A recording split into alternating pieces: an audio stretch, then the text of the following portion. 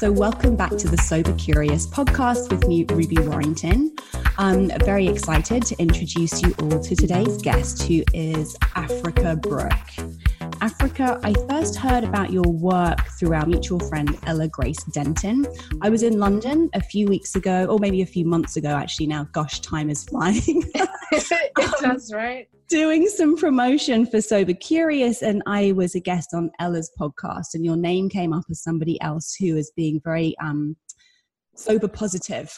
I'm going to use that term. I don't know if that term is used a lot, but somebody who was being very open about sobriety as a key component in your work, not only in your life personally, but also in your work and your sort of mission in the world. So welcome, Africa. Before I go any further with my introduction, welcome.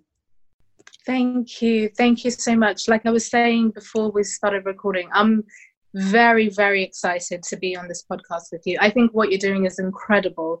And even before we connected, so many people have told me about your book. So many people have told me that I needed to speak with you. So I feel like the stars were aligning when you contacted me. So I'm so grateful that you invited me. Thank you. Well, likewise. And what I was going to say, I went on Ella's podcast and your name came up. And I think it was one of those weeks where just kind of almost probably 3 or 4 people then mentioned you after that. And I thought, okay, I need to check this woman out. And then I looked at your platform and everything that you're doing, and it's so aligned with not just my own, my personal beliefs, but also the bigger mission and the kind of bigger picture I see of Sober Curious. So you are a mindset and empowerment coach. Particularly focusing on helping women women specifically overcome issues with self-sabotage and self-esteem. Yes. And you're also the founder of something called Cherry Revolution. And I'm going to read this, which is a company and movement that aims to break societal norms surrounding women, identity, and sexuality by making shameless pleasure a priority. Yes. So there we have a trifecta of factors. You're sober and openly sober positive.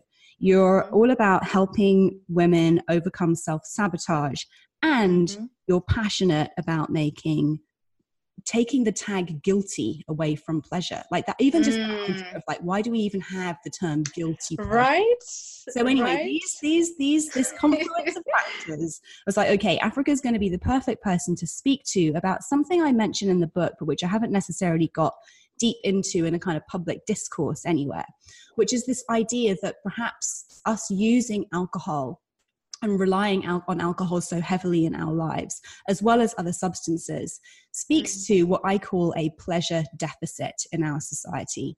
This idea that actually we are made to feel very guilty and shameful about wanting to experience pleasure, and therefore our routes to experience it are very, very limited in all sorts of ways. So I really want to get into that deeply with you. But before we go there, let's start with a bit about your journey with sobriety and your kind of sobriety story. Could you just begin at the beginning? Of course. So I will begin at when I decided to get sober, or I should say when sobriety finally stuck. And that was in 2016. So I had tried 7 times to get sober. And I mean consciously, as in actually making a very informed decision to get sober 7 times. And that doesn't include the times I said, I'm never drinking again, which I'm sure goes well into the thousands. But 2016 is when I got sober from blackout drinking. I was a blackout drinker. Binge drinking was the only way I knew how to drink. And I say the only way I knew how because from the first time that I drank when I was 14 years old, I was binging. It wasn't for the taste, as you can imagine. It wasn't for the taste. It wasn't for any other profound reason than to get drunk. So that did create a pattern whereby that's the only way I was drinking for the next decade up until I was 24 when I stopped. But one thing that happened the very first time and every time after is that I would black out. But I truly believed that happened to everyone. First of all, because the people that I spoke to and kind of told about it, told me that it happened to them. And they kind of normalized it. So again, which I think is something that you speak about quite often, the fact that it's normalized. And I know we know all of that. But what tends to happen is that we surround ourselves by people that either have the same behavioral patterns. And that's what I did. So everyone was sort of reinforcing the way that I drank. But as I got older and started putting myself in different spaces, for example, more professional spaces, the way that I drank didn't really quite work in the same way anymore, but I just did not know how to change it. I tried moderating. I tried the whole approach of having one drink and then swapping with water, having a plan before I leave the house, but that seemed like more of a trap for me. Moderation was more of a trap for me. I just started getting myself into situations that started to get very, very out of control. Casual sex was a very big part of my life. And I don't think there's anything wrong with casual, safe, consensual sex. But the sex I was having, I was way too drunk to even consent. I would not remember anything about it. But because I had been doing it for such a long time, I had also normalized it. So it was just a big clusterfuck for about a decade. And what changed in 2016 was the fact that I was in a relationship. I was in a long-term relationship for 2 years. And my drinking was only getting worse. My blackouts were getting longer. And on the last time that I drank, I was in a blackout for about 8 to 10 hours. I think it was closer to 10 hours. And I woke up with a deep knowing that if something does not change today, regardless of how much I've tried before, that if something doesn't change today, I will lose my life. And I don't say that lightly, because I would find myself in really, really distressing situations, some of which, regardless of how openly I talk about it, some of which actually makes me feel a lot of pain to speak about the details. But I knew on that day, on the 7th of November in 2016, that I had to get sober. And I'd never used the term sober in that way before. Before, I had just said things like, I'm not drinking anymore. But that was always for other people. And for me, when I started identifying with the word sobriety, I knew that it was something much bigger. And I knew, I didn't quite know it then, but I knew that it was something that went beyond the alcohol itself, that I had to get soul sober. So now it's going to be 3 years in November of this year. And every time I say that out loud, I never thought the day would come, Ruby, when I could say that, when I could say I don't drink anymore, because that was my life. And that was a big part of my identity, the party girl identity, the person who could stay up for days and not want to sleep, the person who never wanted to leave. But all of that became very problematic and it swallowed me whole. So getting sober was my last resort, but it was also the thing that saved my life. Amazing. Thank you for sharing that. And I think that so many people are going to be able to relate. There are several things that came up that I'd love to just kind of like backtrack to. Yeah. What do you think it was at age 14 that so appealed to you about getting blind drunk? Like what were you numbing, or what were you hoping to attain? Yeah. What was it that was so appealing? I'm always really fascinated with what it is about the experience of being drunk that's so very appealing to people, because I think we have ideas about it means this or it means that, but I think it's actually very individual. Yes, 100%. And I love that you asked that, because I think my story would be very different from the average British girl, I'm sure, because I actually moved to the UK when I was 9 years old. So I moved from Zimbabwe and in Africa, and I was old enough to still remember exactly where I'm from and what my country is like, what the cultures and traditions are, but I was also young enough to be able to want to fit into this new place that I'm in. So by the time I was 14, I hadn't been in the country for that long. So what happened was the fact that when I always say that when I came to the UK was the first time that I realized that I was a black girl, because that was not something I ever had to think of. I never had to think about that before. And it doesn't help that we moved to Kent, where it's... I'm laughing. I have a lot of American listeners. People might not know. I'm trying to think. It's probably a bit like for New Yorkers, Connecticut. Like it's super white picket fence, very quote unquote traditional. Yeah, exactly. Very conservative suburbia. And this was in 2003. So by the time I was in school, at that time, it wasn't as diverse as maybe it is now. And at that time as well, people weren't as aware as they are now of the world. Ignorance was still very much acceptable. So when we went to school, my sister and I, and maybe one other boy in the school, were the only Black people in the school. So I did face a lot of racism when I was just coming to the country, just trying to fit in, trying to make sense of this new reality. So by the time I was 14 years old, I was in a stage of finding other boys attractive, and other girls were kind of getting to the stage of having boyfriends and that kind of thing. But I saw that for me, it wasn't the same as everyone else. I wasn't getting the same kind of attention. So what happened around that time is that I did start to have a safe set of friends who I could rely on, who I could speak to, but they were also starting to experiment with certain things, and I would have done anything I could to also fit in. So we would go to the park. For some time, I did avoid drinking because it just wasn't who I was. It wasn't a part of my culture in any way. No one in my family drank.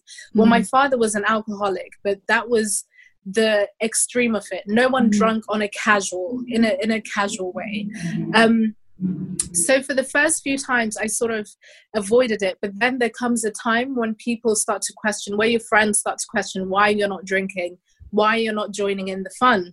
And then on that day in the park, I was like, you know what, fuck it, I'm going to do it. It looks like fun. It looks like everyone else is having fun, so I might as well just join in. And an incredible thing happened that day, because when I drank, it's as if all my insecurities just went away. It's as if someone just turned down the dial, and I didn't have to think about my color. I didn't have to think about the fact that I wasn't having boys flocking to me. I didn't have to think about any of that. I suddenly felt desirable, whatever type of desire you can feel at 14, which is probably just feeling more flirty and kind of just confident. I felt all of that. So that again showed me how easy it could be to silence the noise in my head.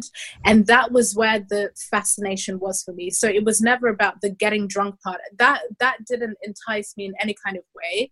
But when I eventually gave into the peer pressure, what I was hooked on, which I always say I don't think it was the alcohol itself, it was that psychological shift that happened after a few drinks, after half an hour, that ease that came.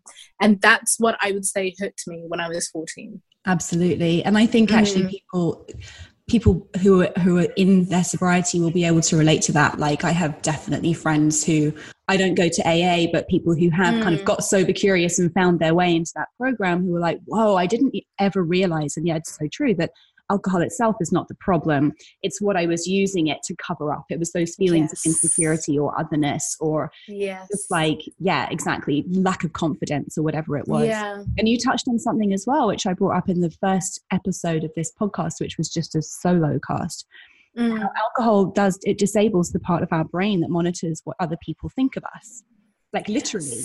And so we are feeling oppressed by whatever labels are being placed on our physicality because of how we look, or the color of our skin, or like how we express ourselves, like whatever those labels might be. She's shy, she's Black, she's boring, she's not sophisticated. Alcohol just removes all of the labels. And that's what we all want. I think that's what's so appealing about it, right? We want to be able to just live without all those labels being placed on us, and all of the kind of like, the prejudices that come with them. Yeah. And I love that, because it's definitely about removing those labels. But I think another thing that I was obsessed with was using it to create new labels for myself. So create labels whereby I could be the person that is enticing the entire room, where I was the party girl. Again, as I was saying before, was a label that I latched onto so fiercely, and everyone seemed to love it so much. So I was using it to sort of remove these other labels that I felt were kind of pulling me down, and I was putting these new ones that were also pulling me down, but on the surface they were just allowing me to be this really seemingly unattainable idea of myself. So I think that's a very, very good way to look at it. No, but I like the fact that you're talking about there's some labels that we want, right? Some labels are seen as desirable. Why do you think that party girl label is so appealing. Like, this actually, a study came out. I was reading about it at the weekend. Yeah. And this will lead back to it. So there was a study that came out, and it showed that women who have a drink in their hand are perceived as being more sexually available and more up for it. Wow. This is like, I'll have to send you the link to this. It's fascinating. Yes. And also, this is the darker side, if that wasn't dark enough actually, less human. So there's something about a woman holding a drink, where the perception of her is that she's more sexually available, more up for it, more of a, shall we say, party girl, right? I think it's really interwoven. Our idea of being, you said that something about alcohol made you feel like you were more attractive or more appealing. Yes. There's something, isn't there, in our conditioning that says that being kind of like loose, uninhibited, etc., is more sexually attractive. Yes, 100%. And that ties in with a lot of my work actually, and where the root of the cherry revolution came from. Because for me, I realized that from a very young age, I was always trying to get the approval of men. That was a very, very big thing for me, starting from classic, my dad, and kind of going into school, just wanting that approval. Women's approval, that was great, but I could do without that. But it was always about men's approval. And that's why whenever I talk about alcohol, things like desire, me feeling more attractive, me feeling sexually available, being sexually available was also a very, very important thing for me, because for a long time I truly believed that that was all I could offer. And I thought that that was something that I had to give. So a big part of why I drank in the way that I did was so I could appear sexually available and just desirable to men. That was a very, very big part of it, actually. And I truly believe that it is that way for a lot of people, because from the people that I've spoken to in my research and some of the work that I've done, women and non-binary people will also tell you that is the biggest reason why they drink, so that they can feel more comfortable in their own body, but not for them. So that their body can be ready for other people, for men. So it is a very dark thing, and it feels, I think it's quite liberating to say this out loud, because I don't think I've ever said it out loud in this way, but it's almost like when the puzzle starts to really fall into place. But I think that was a very big thing for me. Yeah, it was. Absolutely. And like you said, there's nothing like morally wrong with wanting to have casual sex or wanting to get into situations where that's available to you. But you also said, and I talk about this in my book, like sex when you're in a blackout, like blackout sex is not only like not necessarily pleasurable, but it can also be fucking dangerous. Like I in my book, and I wonder if this is something you've come, I was really, I guess like shocked is the wrong word, because it actually didn't surprise me, but it's like, oh shit, yeah, we don't think about it like that. But alcohol is the number one date rape drug. Yes. We worry about what might be put into our drink without even questioning how we're incapacitating ourselves, how we're disabling our inhibitions, how we're, as you commented earlier, putting ourselves in a position where we're actually unable to give full consent. Yeah. And we get drunk, particularly when we get drunk to the point of blacking out. Yeah. And that's not something that I ever thought about. No. I feel as though my safety was the thing that I thought of last, if at all. If at all. My biggest worry when I would wake up in a strange bed, miles and miles away from the last location I remember, was how am I going to get home? Was how much is a taxi from Surrey back to West London? Because I have no idea how I even because I have no idea how I even ended up there. And in the same way that I'm laughing now, this is the same way I would retell the story to my friendship groups. I would laugh about it. I would feed back into that persona of the party girl. Africa's just a little bit wild. I would have more she's stories. Having a great time. Wow. She's having a fantastic time. I would have more stories to tell.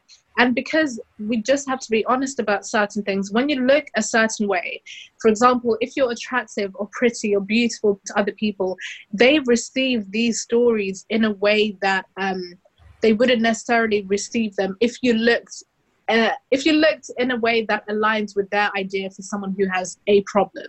Yeah. But because I looked fine, because I still dressed up, because I still showed up, I still went to work, I wasn't drinking every day, so it adds to this. There's this kind of romantic idea of what was actually happening, regardless of how dangerous it is and how extreme the situation is. It just fed into this idea and this identity that I was crafting, because there's no one else that was doing it. I wanted that. I really, truly wanted that. And I know that it stems from me not feeling like I was enough in school. It stems from me always being on the outside of the friendship circle. But then when I started to get older, I was getting all of this attention, and suddenly I was in the middle of it, and I felt like alcohol was the thing that had taken me there.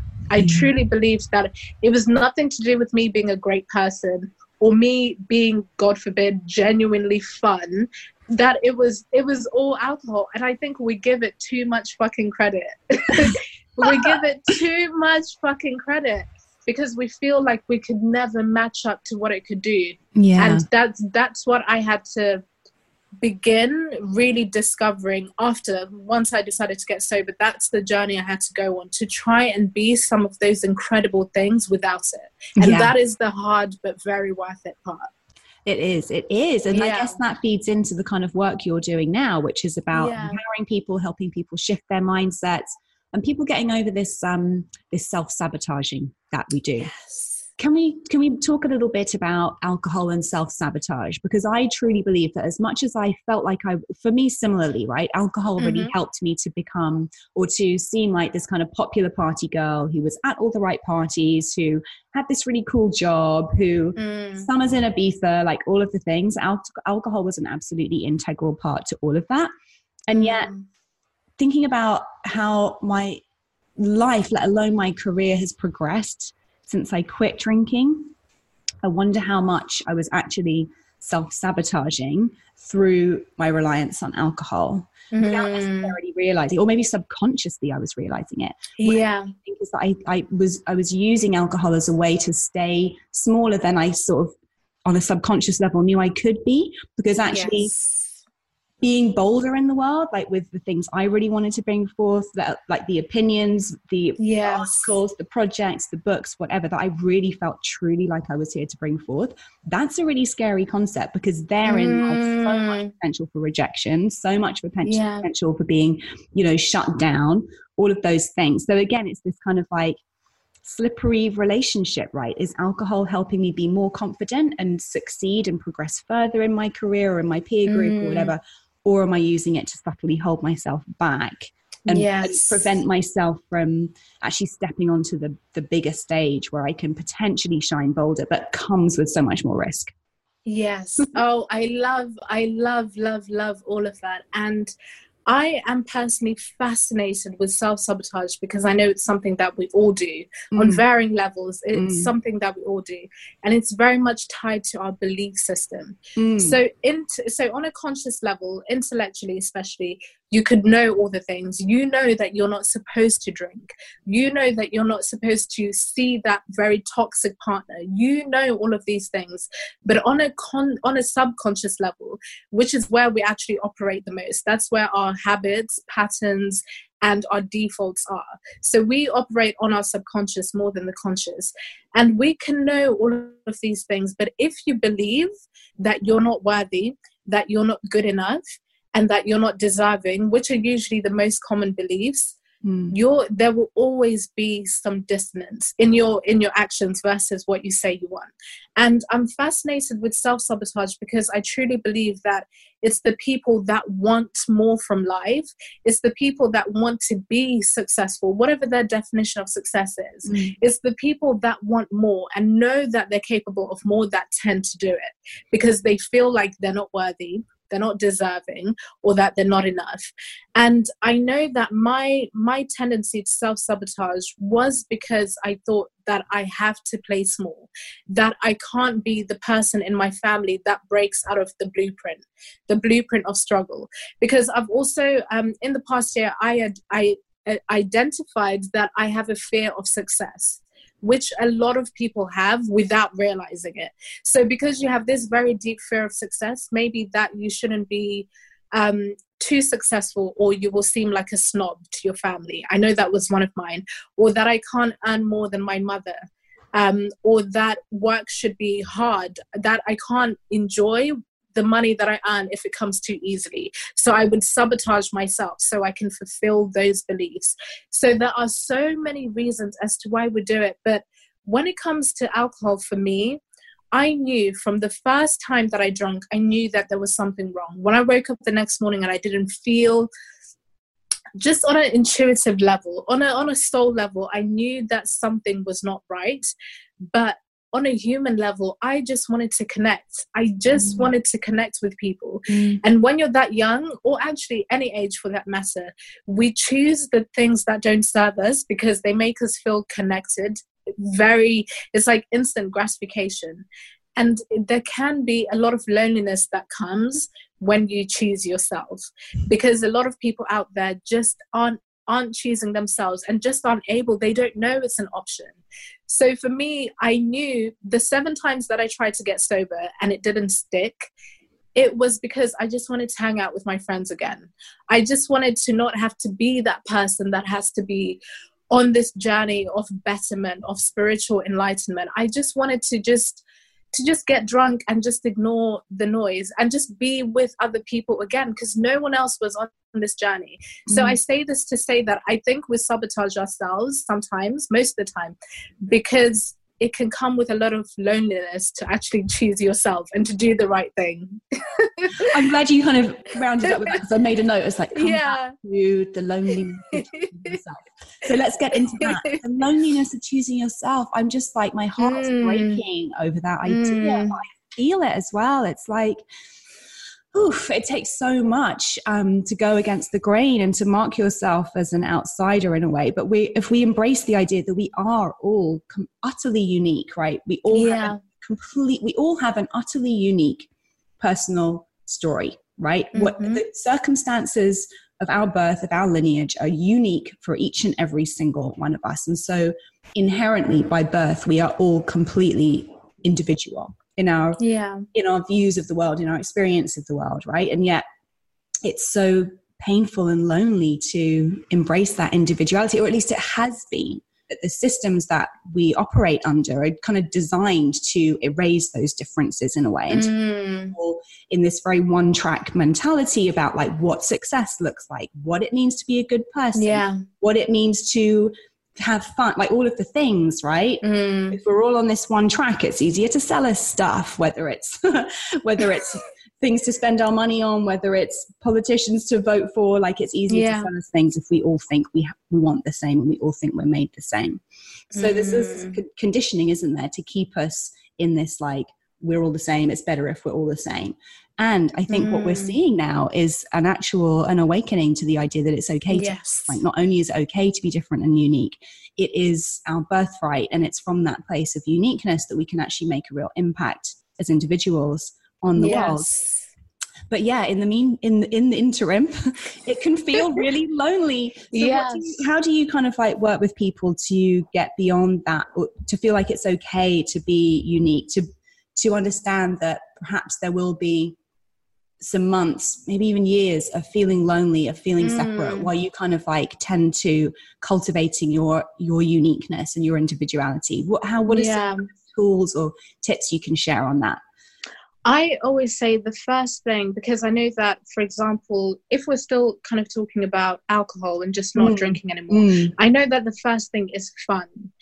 The kind of fun piece is a big one for so many people. So I always say, okay, let's redefine your idea of fun, because what you will tend to find is that removing alcohol, you probably don't enjoy 90% of the things that you think you do. You probably do not enjoy those things, because I know that I cannot stand being in a club or being in a party somewhere really loud. It's just not for me.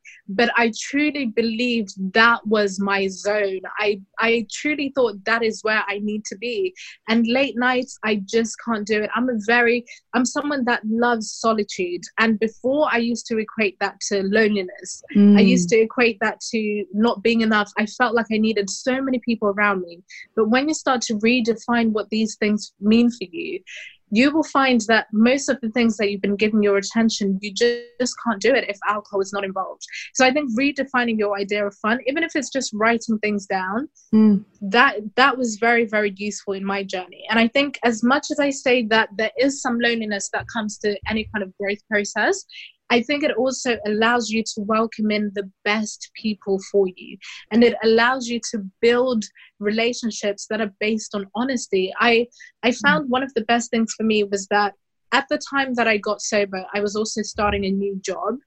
And it was a beautiful thing to know that I get to walk into this place and create a new way of being. I get to be me right now, not people expecting me to be the person from the past. Maybe they know I don't drink, but they still expect me to find the same jokes funny, because that's another thing that happens. You just don't find certain things funny anymore. You just don't find certain things funny anymore. And it was amazing. But maybe for you, it's not going to be a new job.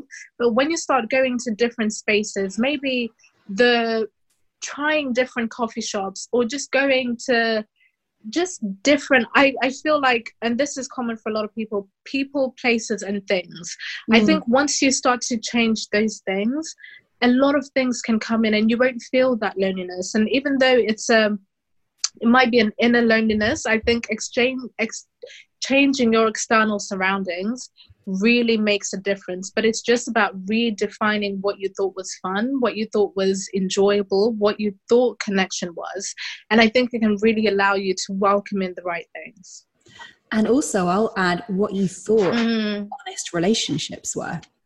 It's only since my own sobriety that I've realized how many times, how I could be super open, but when it got too uncomfortable, like that little extra, like turning up the dial up to 11 on the honesty, I would shut down and just kind of like just not go there. And because I'd had a few drinks, it didn't really matter. We were just on to the next thing. Finding myself in relationships now, whether it's with my husband or whether it's my friends or whether it's with my family, and actually saying the thing, like the really, really honest things. So it's so frightening and so vulnerable. And yet those interactions, that 1% of the interactions that can be so scary, those are the ones that create real connection, I think. Yes. And real deep kind of like understanding, empathy, like all of the things that really connection, I think, you know? Yeah. And I just think it's so sad that, well, I don't have any regrets about my past, but that our society, again, kind of, you know, consistently we see it in every bloody movie, in every TV show. As soon as someone wants to have a real conversation, it's like, let's have a drink. Yes. You know? It's quite frightening how much you notice it once you take that thing away. Actually, I think this goes for a lot of things. If you just think about that thing that you rely on all the time, but you know it's not quite good for you, when you take it away, first of all, you see how much it's been impacting your life. But especially if it's something that is globally seen as acceptable and has some advertising and branding and marketing, you start to see that it's everywhere and that it permeates every single wall in the space that you exist in.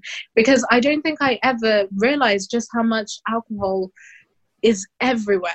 And the fact that you don't even have to, I still haven't quite understood how we are in a time where we've learned so much, we've advanced so much in technology, but we're still telling people that they have to use a drug responsibly and that they have to, I just don't understand how it's not regulated in the same way as heroin or I just really, really don't understand. And from working in advertising myself, I really see the danger. And because I've done a lot of work in looking to how alcohol is advertised to women in particular, and it's very, very scary. Because in the 50s, etc., it was mainly advertised to men, and you definitely saw that. But now it's advertised to women most of the time, and especially when you think of wine, when you think of you know, you have things like mummies, wine clubs, and all of that kind of stuff. And it's very, very, very harmful. But because it's dressed up in such a romantic way, we can't see it. I think we wait until it gets to the extreme, until people have got to the absolute extreme, and then we see it as a problem. But otherwise, we just don't see it. We just don't. And it's kind of, as much as, you know, this more and more people are getting sober curious, and it's probably because actually millennials and Gen Zs are typically sort of drinking less and less. I mean, I was shocked. I saw Refinery 29 had done a paid partnership with a brand the other day. It's called Summer Water. It's a rosé, a brand of rosé that's called Summer Water. And it's a subscription. God. It's rosé subscription. So God forbid that you should forget, you should like run out by the end of the month, because a new delivery is going to be right there. And it was something like $350 a month. I'm like, how? Wow. It's just, I don't like to moralize necessarily, because what's right for me isn't necessarily right for everyone. And yet just the mentality around that, it seemed like it was so very calculated to just make sure that this is, I don't know, branded, packaged absolutely perfectly. Yeah. To appeal to women specifically who are in that very kind of, you know, that stage of like working out who I am in the world, what it means to fit in, like, sexually attractive or available woman, you know. It was just it felt quite sinister, that one in particular. And I think to be honest, I think it's very important to actually address these things, because the thing is, out there beyond these conversations taking place, people have this idea that this is normal, that these brands care about women in the way that they say they do, because most of them are kind of under the umbrella of feminist exactly. publications, etc. Yes. So it just confuses me how most of these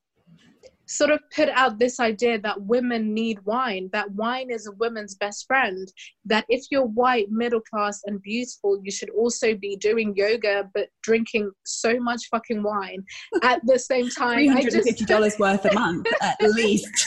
I just don't understand. And I think a lot of people are maybe quite scared to have these conversations, because they think that people will think they're going too far, or that people are being too kind of PC. But I think we need to talk about these, because alcohol is killing women in particular at really, it's quite shocking, the rates. And I think because of the conditioning and the normalization, we ignore the stats. We absolutely just ignore them until we are directly impacted, or other people are. So I think that's why I love conversations like this, because being sober curious, I don't think it's necessarily about you going into recovery, because for me, for example, AA didn't work for me. It just didn't. I went once and it just did not work for me. But I think just being curious about it and just connecting with people that are having these honest conversations, because when something is packaged so well and millions of dollars or pounds have been put behind it, people just can't see it. People just cannot see it. And I think there's this idea that wine is better than anything else. It's fine.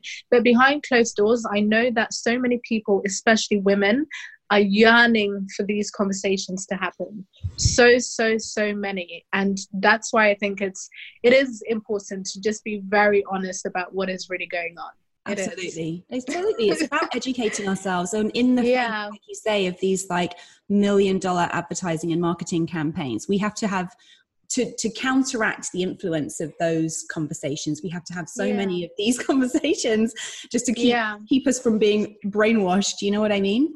You mentioned, you brought up AA, and I've been meaning to kind of ask you, like, why was it that this round of sobriety has stuck for you? What do you think was different versus the other 7 times? Was it just that enough time had passed and you were ready for it? Or what was it that actually how have you walked that path? Like, how have you made it work? For me, this time around, I truly believe that, first of all, I think I was so sick of my own shit that I just couldn't do it anymore. I always say that it wasn't some kind of profound moment of me choosing myself first, or it was nothing like that. When I made that decision, it was because everyone else was so sick of my shit. To the point where I was scared that I would lose my partner. I was scared that I would lose the last single friend that I had. And my relationship with my family was so broken at the time. So I wasn't even really doing it for myself. I was doing it for other people. But around the 2nd or 3rd month, something shifted whereby I started doing it for myself. And I think that was a mindset shift. It was realizing that it was something that went beyond putting down alcohol. it was my soul that needed to get sober. I was holding on to a lot of shame. I was holding on to a lot of guilt.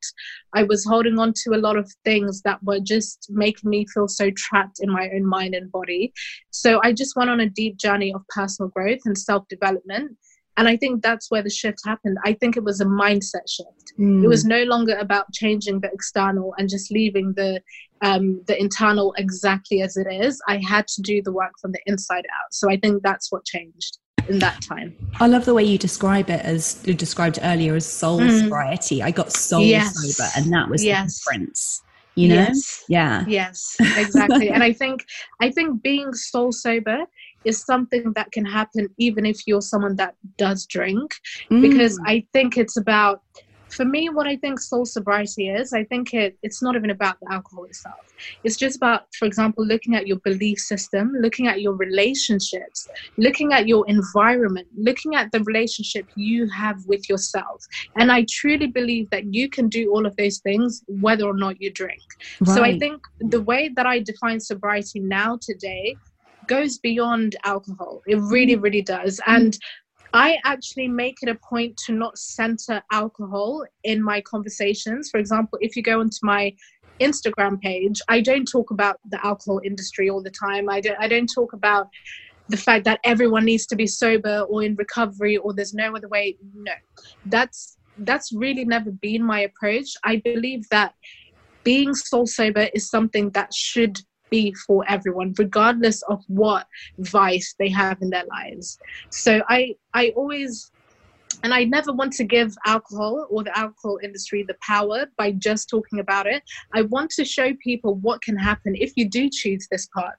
That's why I'm so loud about the way that I speak. I'm so loud about my sexuality.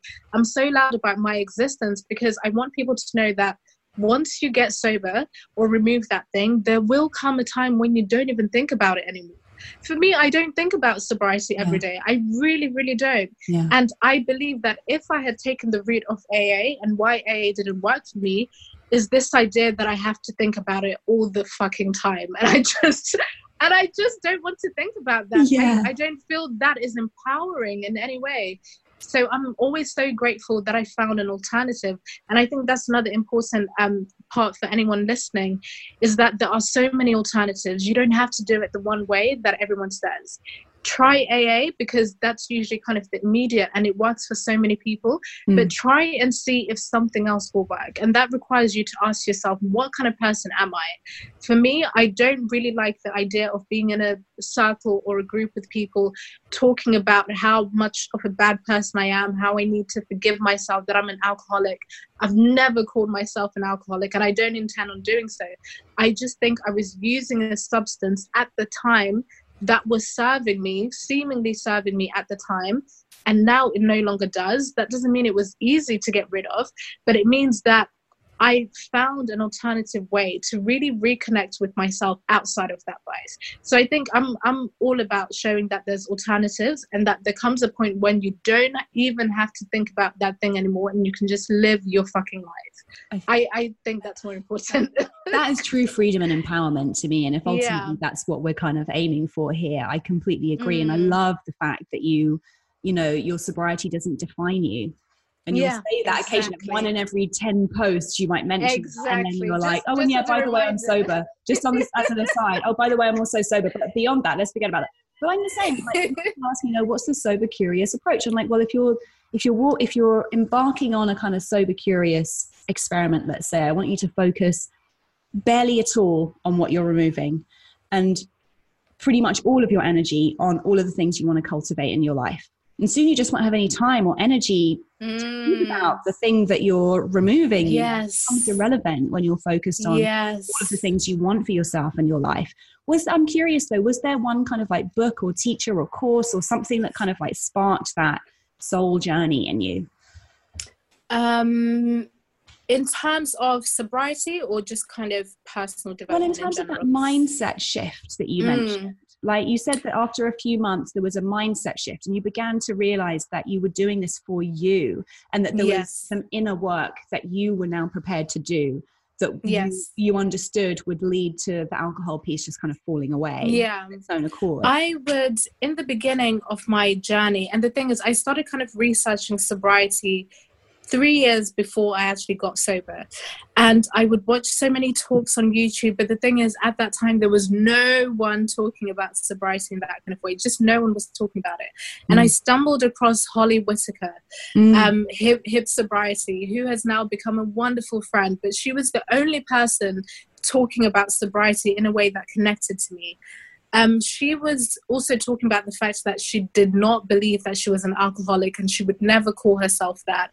She was talking about kind of dating. She was talking about all the things that I was worried about, because I was very worried about losing my desire.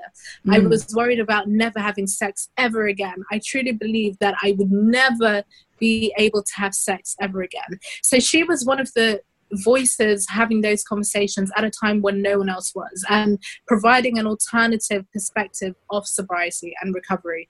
And outside of that, I read a book called The Untethered Soul. I don't know if you've heard of it. By Michael A. Singer. My husband read it twice, like back to back. Really? Yeah, and it actually came at a point in his own kind of sober journey that was a real turning point for him. And I haven't read it yet, but I keep meaning to. He was just like, this is the one of all the spiritual. He reads loads of books on spirituality. And stuff. He's like, this is the one. And that is exactly what I'm about to say. I have read all of the books and I've watched all of the talks, but that book transformed a lot of things for me. And it's not even centered around sobriety or recovery. It's just about soul searching. And it's about soul searching in a way that, depending on what your scale of woo is, you will still be able to connect regardless. It's incredible. But that book completely transformed my life. And also, it was just about taking action. I would watch things that weren't necessarily centering recovery and sobriety. That was actually very important for me, actually, because without even realizing it, from the beginning of my journey, I've always wanted to still identify as me. The reason why on my Instagram, and I will come back to why I'm saying this, but the reason why on my Instagram I don't talk about sobriety as much anymore, I always direct people to just scroll all the way back down, because you will see that I was talking about this every single day, all the time. But as I started opening up my mind to self-development and my own personal growth, I realized that actually it's not even about the alcohol itself. Like I was saying before, it's about more than that. It's about going back into my childhood and not necessarily unpacking in the trauma and just stewing in it. None of that, but just really seeing where all of these things come from. Because most of the time you'll find it's not even about alcohol. It's not even about you loving to get drunk and you just wanting to have fun. You will find there's always so much more, right? So for me, it was very important to read literature, and I love to read. So it was very important to read things that weren't necessarily directed to alcohol or talking about sobriety. But I also made it a point to read research, because I'm someone that I love reading self-help, but I also think data and research is very, very important.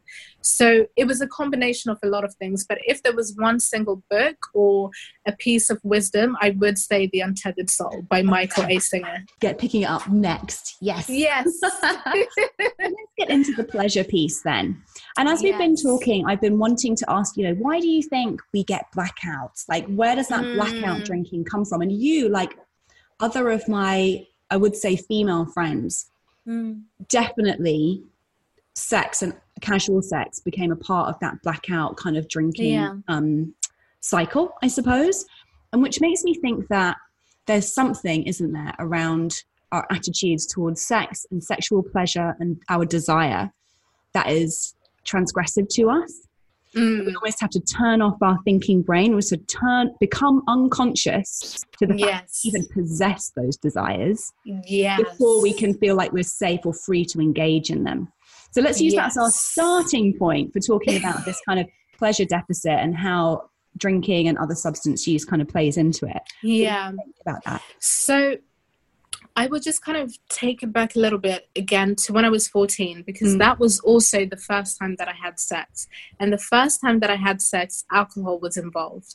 So my brain, I always say, I truly believe that was the moment that my brain started to associate alcohol and sex. So beyond that, I just did not know how to have sex without alcohol. And if I did, I would feel so much shame. And that shame came from my upbringing. It came from being raised in a Christian household. It came from this idea that self-pleasure, my own pleasure, was bad, that it was a bad thing. Because I always... in telling this story, I have to talk about the fact that when I was 6, my mother found me rubbing my clitoris on the corner of the couch because it felt good. I had kind of just been discovering my body, not in a really thought out way, but as children, you touch yourself and something feels good and you kind of go with it. So that's what I was doing. And she wasn't angry, but she was something much worse, which was disappointment. And I think anyone will know that disappointment hurts more than anger. So her disappointment was attached to the fact that we're Christians and we don't do things like this. You don't touch yourself in that kind of way. She wasn't sort of mean about it, but that's when my shame was formed, when it comes to my sexual shame. So after that point, I still touch myself because, of course, you're going to do that. And especially if you've been told not to do it, you're going to do it even more. But I would feel very guilty. I would feel very bad about it. So as I got older and started having partner sex from the age of 14, because of the fact that I had already realized that alcohol was the thing that could silence everything, it only made sense that alcohol was involved the first time that I had sex. Because if it wasn't, I would feel so much shame and guilt. So for me, that is where that comes from. I truly believe that I wasn't supposed to experience pleasure, only the pleasure of a husband. But there was this really weird... So in my family home, there's this idea that we're not supposed to do these things, but all I have to do is walk outside of the house and there's a billboard that has some kind of sexual pleasure message. Everything on TV has some kind of pleasure, sexual message. And because I learned from porn was my first teacher, and I think that is the case for a lot of people actually, there were just so many conflicting messages. So for me, I always used alcohol every time I was having sex. And if I didn't, I would feel so much shame. So drinking in the way that I did, especially blackout drinking, it was as if I was finally allowing myself to feel pleasure and to experience some kind of connection, and to especially experience connection through the male gaze, which is something that I valued highly. So, that connection between alcohol and sex was very strong, very, very strong. Thank you for sharing your story. I think that so many people are going to see similarities. Yeah. You know, it's just, and again, it kind of like you can sort of zoom out and think about, as you said, all of the kind of advertising messages, all of the imagery we receive and are bombarded with daily, is that sex is something so desirable, like pleasure is so desirable. And yet so much of our cultural conditioning, particularly if we've had any kind of a religious background, which actually the majority of us have, even if we haven't had a particularly religious family, but it's the overarching kind of messaging, right? Is that ultimately sex is for procreation and that's it. And that happens within kind of like, you know, the marriage unit, heterosexual marriage unit, and that's like it. It's making me think, actually, I remember my first kind of sex education classes when I was at school. I must have been about 8 or 9, I guess. Is that when they start with the sex ed? I can't even really remember. But we had to do, our teacher asked us all to write any questions we had about sex on a piece of paper, and we just put them in a box and she'd read them out anonymously. And my question was, what does an orgasm feel like? Wow. I experienced an orgasm by that point, but I just kind of, part of the sort of rebellious kind of me, I was like, I would ask her, what does an orgasm feel like? And the teacher was so embarrassed when she read my question out and just really fluffed it and was something like, oh, it's just like being tickled or something. She didn't go, she glossed over that part of the lesson so fast, which I think is just indicative, isn't it, of the fact that we're not taught, when we're taught about sex and the role of sex in our lives, when the pleasure piece is completely not a part of it. I would say particularly, and this is something I write about in Material Girl Mystical World, my first book actually, and it is gendered actually, because for men, you know, self-pleasuring is kind of seen as like, oh yeah, he's becoming a man now, and it's very much accepted, whereas for most women it's just not only not accepted, it's just never even spoken of. You know? And I think the shame tying all of this together is astounding, because as you said, regardless of how the details will differ, in terms of my story, so many people, especially anyone who has a vulva, will have experienced that shame on some kind of level. And that's something we're never shown in advertising or in movies. No one talks about the shame, but it's just hanging over everyone. And I think for a lot of people, for that shame to go away, they feel like they have to drink, or that they have to numb themselves in some kind of way in order to explore that. And because we are conditioned, especially as cis het women, we are conditioned to look for acceptance and connection in men. So that means that when we're looking for that connection, we already see sex as being a part of it. But because we feel that that sex will come with some kind of shame or some kind of rejection, it just seems like the obvious option to numb ourselves and to drink. And especially because we feel that drinking we have this romantic idea of it, that is where our confidence lies, etc. There are so many layers to this, but I truly believe that when it comes to sex and just dating in general, a lot of people can't see themselves being a part of it without alcohol or without some kind of vice. Brené Brown talks in her books, which obviously Brené Brown, for anyone who isn't yet familiar, is a shame researcher specifically. And she's also sober. And she talks in her books about how shame is one of the most painful and unbearable of emotions, because shame ultimately stems from the belief that there is something wrong with me. And if there's something wrong with me, I will be rejected by my tribe because I'm not able to fulfill my role here, you know? So I will be cut out, I will be excommunicated, and I will be left to die alone. I mean, that's ultimately how deep that fear goes. Fear. And so shame, is one of the primary emotions, I would say, that people are using alcohol for. And as you've illustrated, there's so much shame around sex. So what's your mission with Cherry Revolution? And like, how are you aiming to address this the pleasure deficit? Because ultimately, let's also remember, okay, pleasure is, there's a reason 6-year-old you is going to keep doing that, even though you're told it's wrong. Your body is like, this is part of what I do. I need this to be whole and well. And like, this is part of the best part of being human, guys. Right. So my sexual wellness company, Cherry Revolution, is actually something that I created as a way of healing my sexual shame. Because what started to happen around a year and a half into getting sober, a lot of my sexual shame started to bubble to the top, because of course I finally had to deal with a lot of the shit that I'd been suppressing, and part of it was my sexual shame, which was a very, very big part of my story. So I started reading a lot of books on Tantra, and the reason why I particularly love Tantra and Tantric sex is because it was the first thing that was letting me know that it's okay to be slow, that it's okay to want more from sex, that it's okay to want so much more beyond penetration.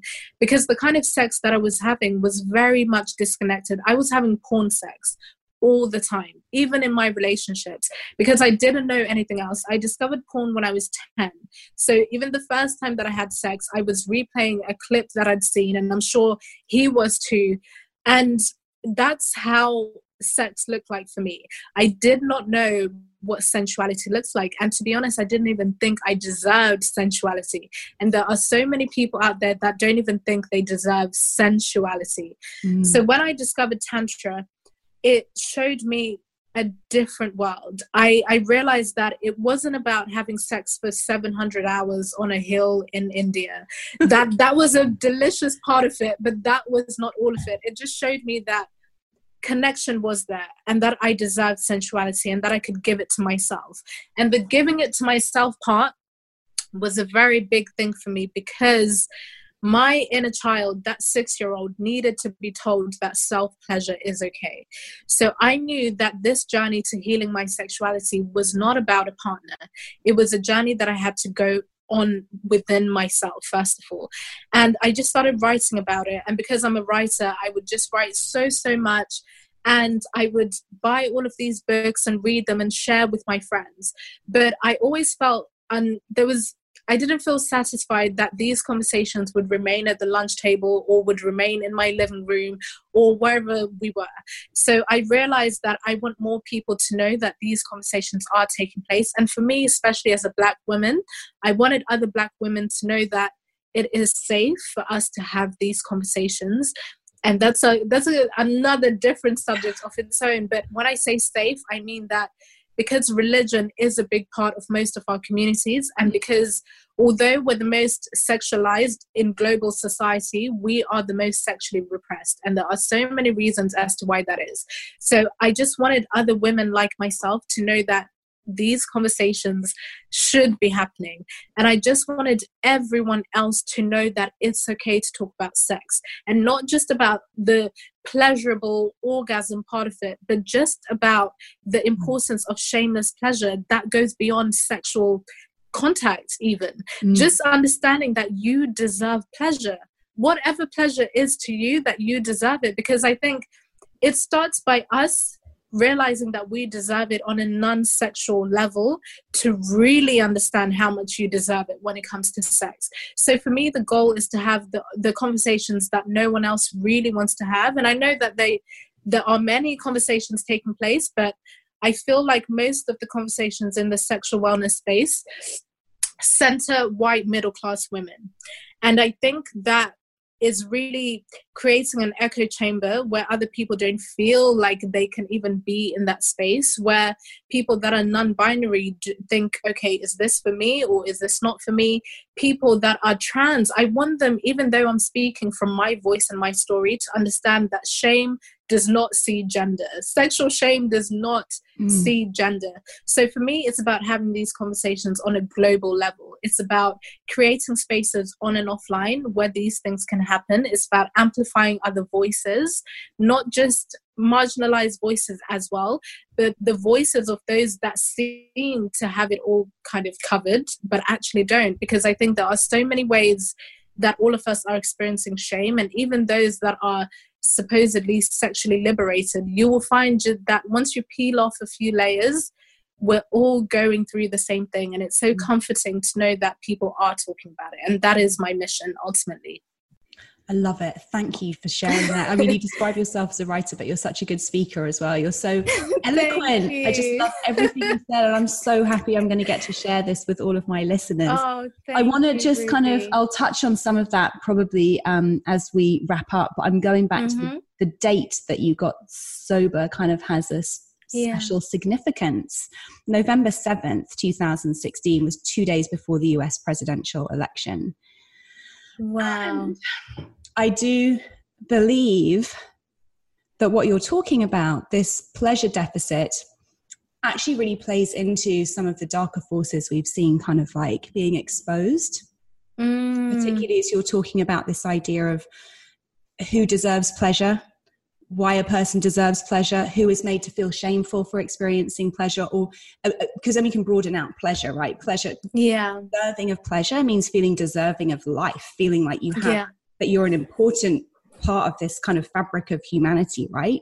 And I think what we've seen over the past 3 years is obviously, you know, the messaging that some people are more deserving than others, and that hierarchical kind of like belief and like who gets to have a quote unquote good life is linked to privilege.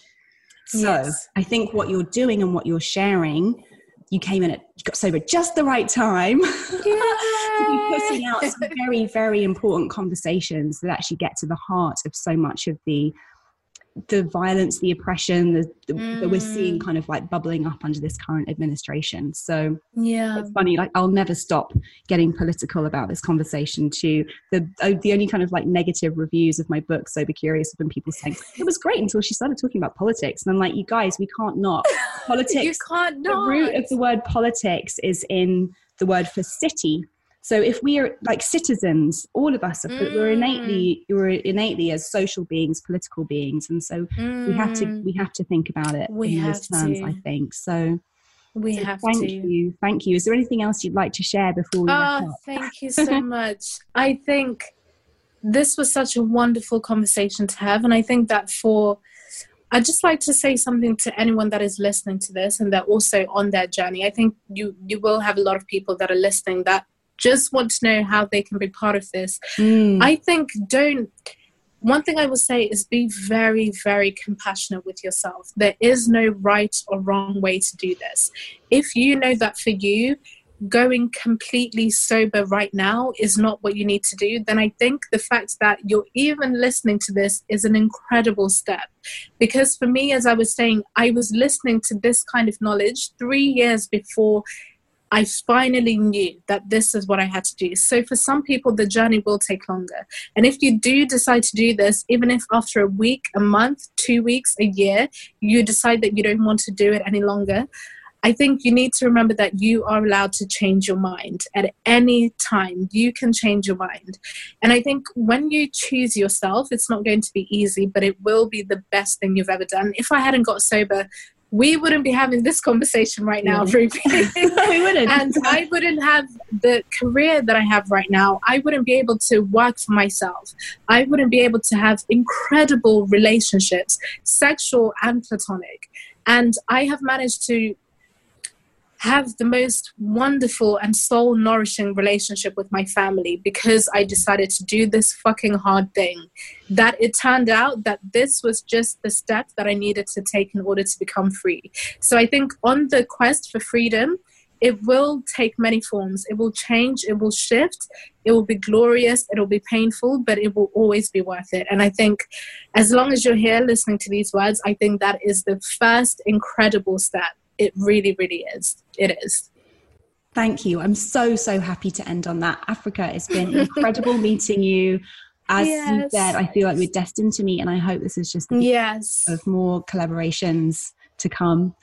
I believe it is. I truly believe it is. Thank you for having me, Ruby. Thank you.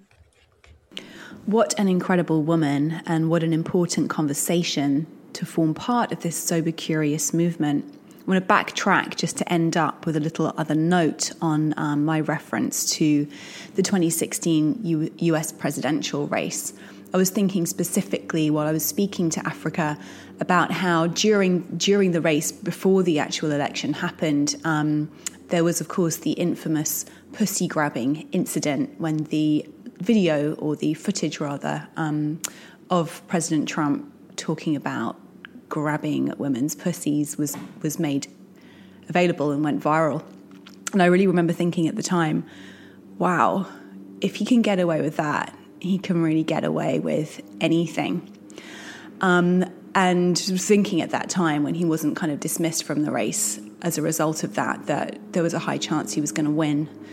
And I think I bring this up now, obviously, in reference to the conversation with Africa, because what we've seen since then in so many cases is a reaction in which women are really reclaiming our sexuality and our sexual expression. We've obviously also seen the Kavanaugh trial come up, and more recently than that, the potential changes in the abortion laws.